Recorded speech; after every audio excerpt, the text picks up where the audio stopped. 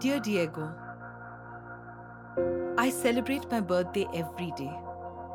I acknowledge the consciousness of your presence in my life, the innate ability of your vision to see the agelessness in me. You saw the undying spirit that was reborn time and again. I'm like the creeper plant that stubbornly holds on in spite of the strongest stem that has died a solemn death. The broken parts of me constantly evolves to birth new stems, holding on to life, helping me pave a path with the inner resilience to stride ahead. We're divorced now, Diego, and I'm restless. I miss the turmoil and the tethering emotion of grief gnawing inside me. I know my heart will always belong to you, and so will yours. Today, as I sat to paint, I stared into the blank sheet staring at me like a slow death of the old me, arising the birth of the new me. All along, both are constantly growing and keeping each other alive with memories of melancholy.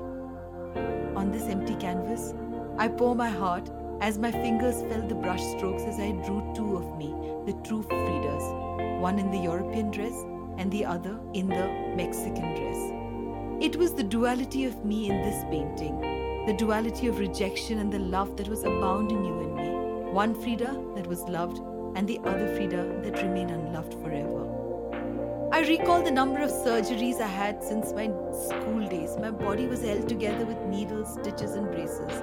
The only thing that remained untouched was my spirit and my fearlessness of owning myself and the Mexican culture I was born into.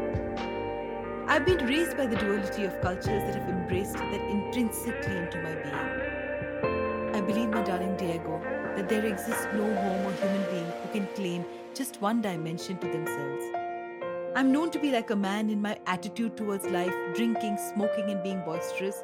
You have admired me for the duality because in paradox lies a little girl, Frida, who loves dresses and flowers on her head. The existence of our experience etched in the years of our lives remain gendered and non-gendered. Sometimes I am a boy and sometimes a girl. I'm resilient yet timid. I'm strong yet gentle. I'm capable of loving so many, yet my heart belongs to you like none other.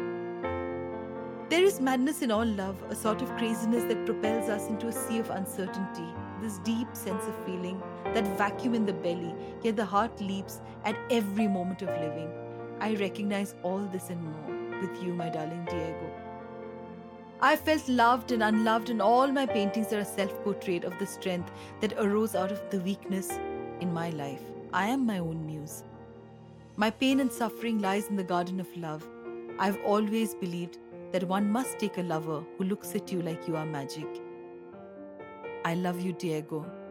Yours, Frida.